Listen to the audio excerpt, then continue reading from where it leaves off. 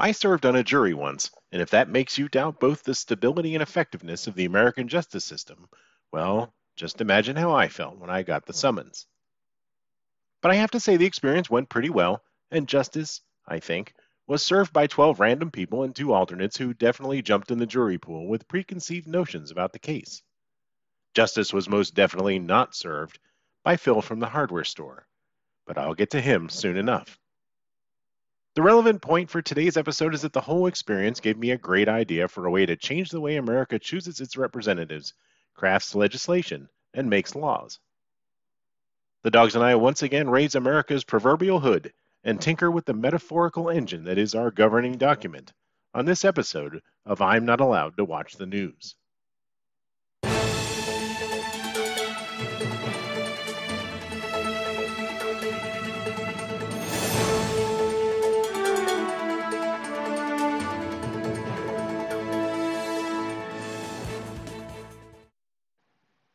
I know what you're thinking.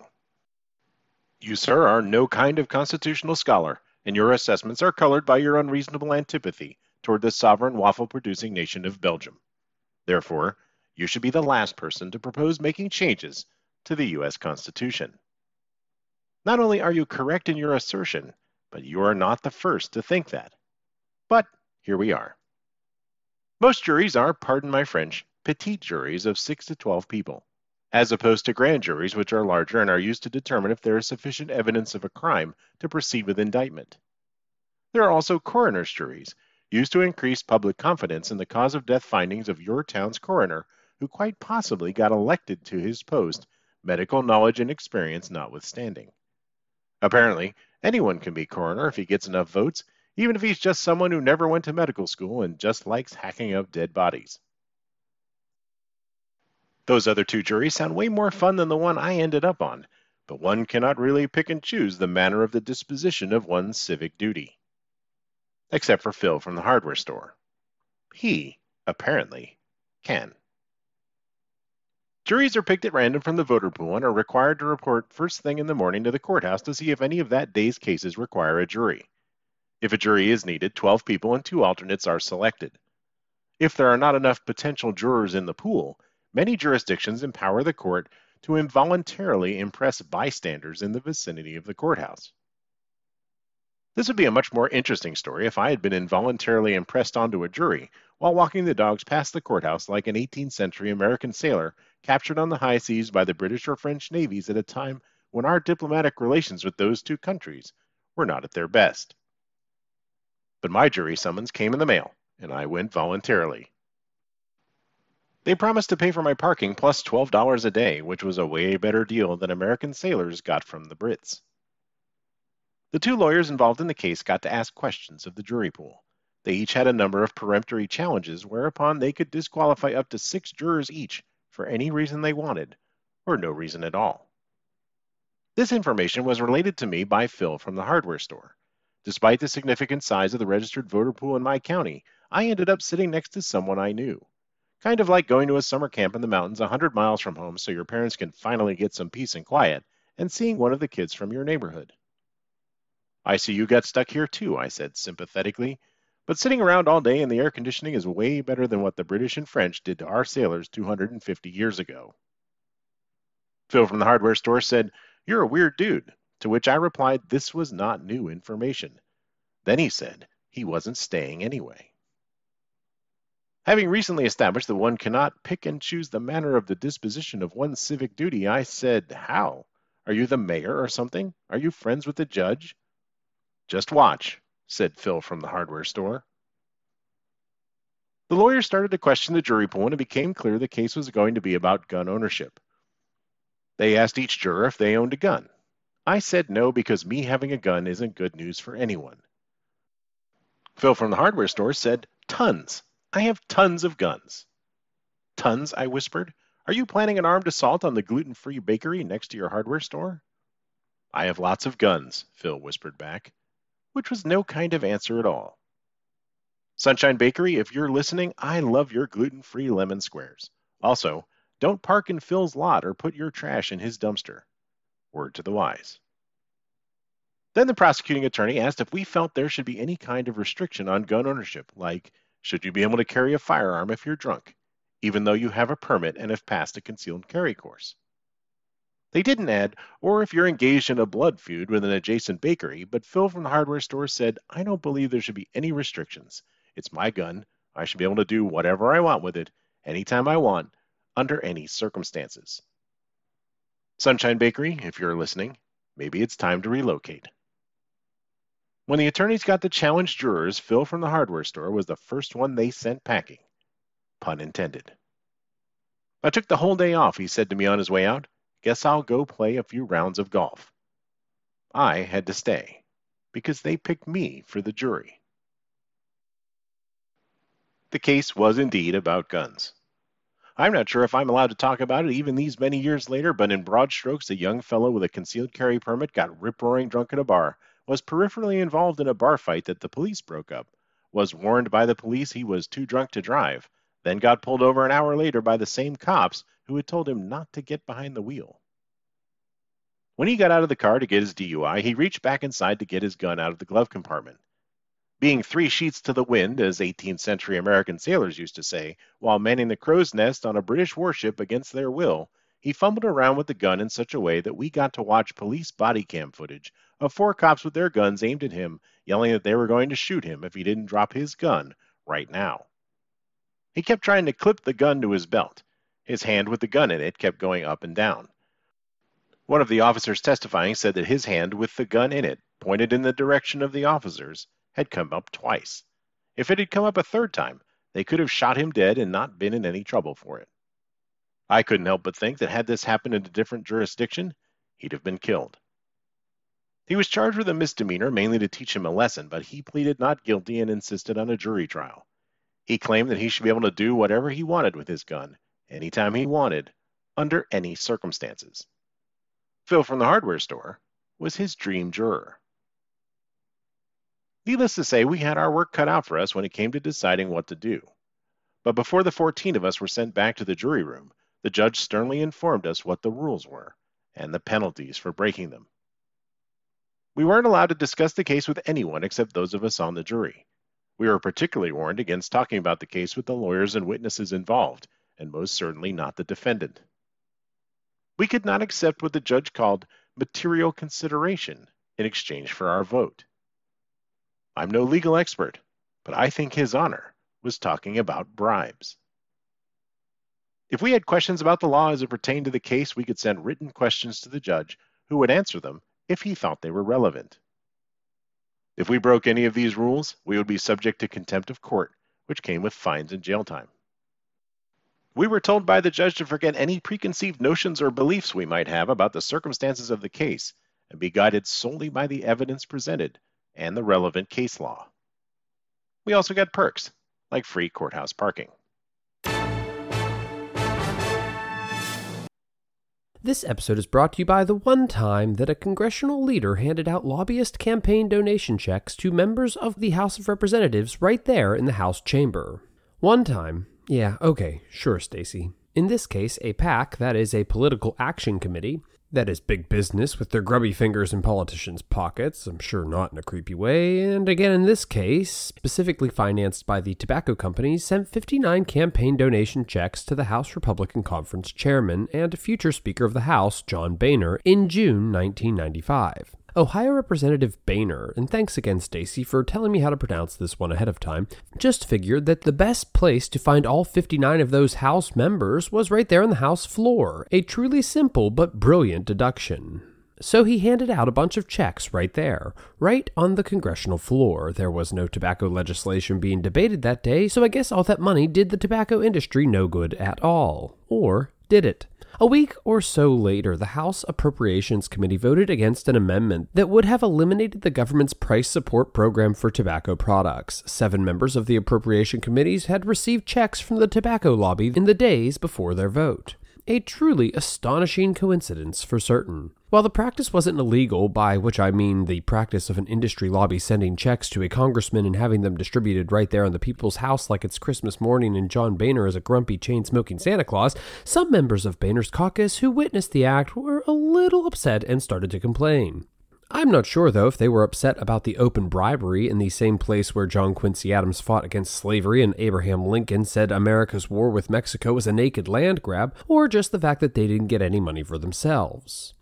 But, as Boehner later noted, they were all appalled by it.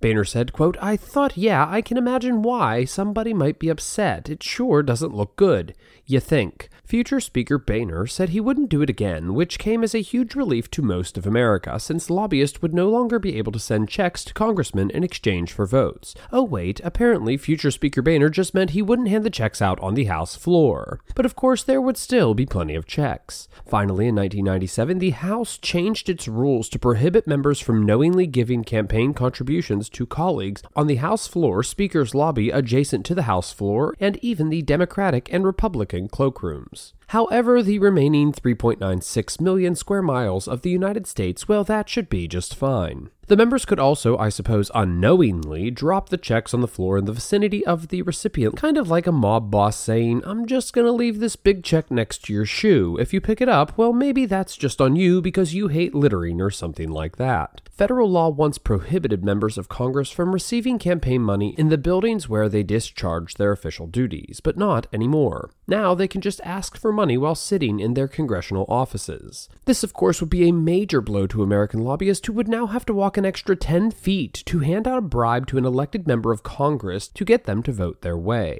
And I'm sure that'll teach them. Since my introduction to jury service was guided by the eminent legal theorist Phil from the hardware store, I expected to find a biased jury that would decide the case in half an hour, and I'd have the rest of the day free to either shoot a few rounds of golf with Phil or shoot some holes in Sunshine Bakery's dumpster with the guns from Phil's arsenal. But we were there all day. Judging from the discussions in the jury room, I guessed that more than half the folks in the room were what you'd call pro-gun, and the rest ranged from definitely anti-gun to indifferent. We focused on the case at hand and sent questions to the judge. We broke for lunch and I wandered outside, safe from interference and bribes because of my jury badge. I was untouchable. We, the jury, came up with a ruling around 6 p.m. that day, and in my opinion it was fair and considered the law and definitely not all the pre-existing biases we held. Justice was served, and it gave me an idea. What if we picked Congress the same way we pick our juries and subjected them to the same kind of rules? This may sound as unhinged as mounting an expeditionary force to Europe to get Belgium back in line, but hear me out. Pick 12 people per congressional district and 12 more throughout the state to be candidates for the Senate. Each candidate gets equal airtime, so they can go on TV and the internet and tell you why you should vote for them or why you shouldn't. Each candidate has the right to say whatever they want, even if it's, "Whatever you do, don't vote for me. If I get elected, I'm going to party hard in Georgetown and never show up to a congressional session." Fine. Much like the peremptory challenges each lawyer got in jury selection, we can cross those folks off the list. The parties would have nothing to say about it. They didn't pick these candidates. They will certainly try to cozy up to them and see who they like and offer campaign money, but there's really nothing to buy. Each candidate gets the same stuff, free and equal airtime. They can start a website and talk about how they would solve things like abortion, climate change, guns, healthcare, national debt, taxes, and so on. But the playing field is pretty level. They can debate in public if they want. It would be something if all these organizations like the Chambers of Commerce and others who have an interest in public policy would host a series of televised debates so we can see if our fellow citizens can think on their feet and what kind of leader they would be without partisan talking points force-fed to them by whoever was footing the bill for their TV ads. Then we vote. Whoever gets the most votes wins, and off to Washington they go. And they get all the same perks: salary, support staff, and office on Capitol Hill, the whole 9 yards. But once in office, it's jury rules. They can sponsor a bill, and their colleagues, if they have questions about things like constitutionality or how the bill interacts with current law, they can ask the judge, which in this example might be the Supreme Court. Or we can form a congressional advisory boards of legal experts, scientists, military men, foreign policy experts, engineers, and so on, in order that any question a congressman might have can get an answer. In fact, even if we don't enact Congress by jury, this advisory board sounds like a good idea. America has world-class experts in every field of study. Let's put it to use in government. No one can talk to them about any pending legislation. not political parties, not lobbyists, not the President of the United States. No one can offer them money to vote a certain way. In fact, much like a jury, the only other people they can talk to about the legislation they have to vote on would be other congressmen. And their deliberations would be secret, just like a jury. Sorry about that, C-SPAN. We're shutting off your camera feed. They would be term limited, 12 years and out, so they can run for re-election a few times against a dozen people from their state or district whose names were picked at random. If they win again, great. If not, they can retire from Congress with the same pension and perks retired legislators get now. Who loses in this scheme? Political parties, which are a $1 billion a year industry. They can try to influence legislation with sweet reason and persuasion, but no money.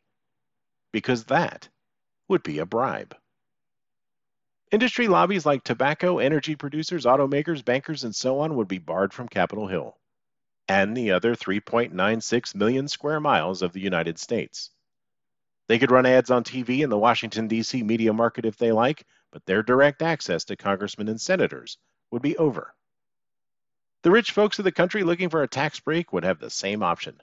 They can write articles or start a YouTube channel in hopes of enough representatives seeing it, but the glorious days of writing checks in exchange for votes would be over. We would be summoning average Americans picked at random to do their duty to their country and their fellow citizens. We would provide them with all the tools they need to do the job and none of the corrupting influences that make our current Congress the dysfunctional pack of angry toddlers it is now. If we can pick names out of a hat to provide justice, why not laws?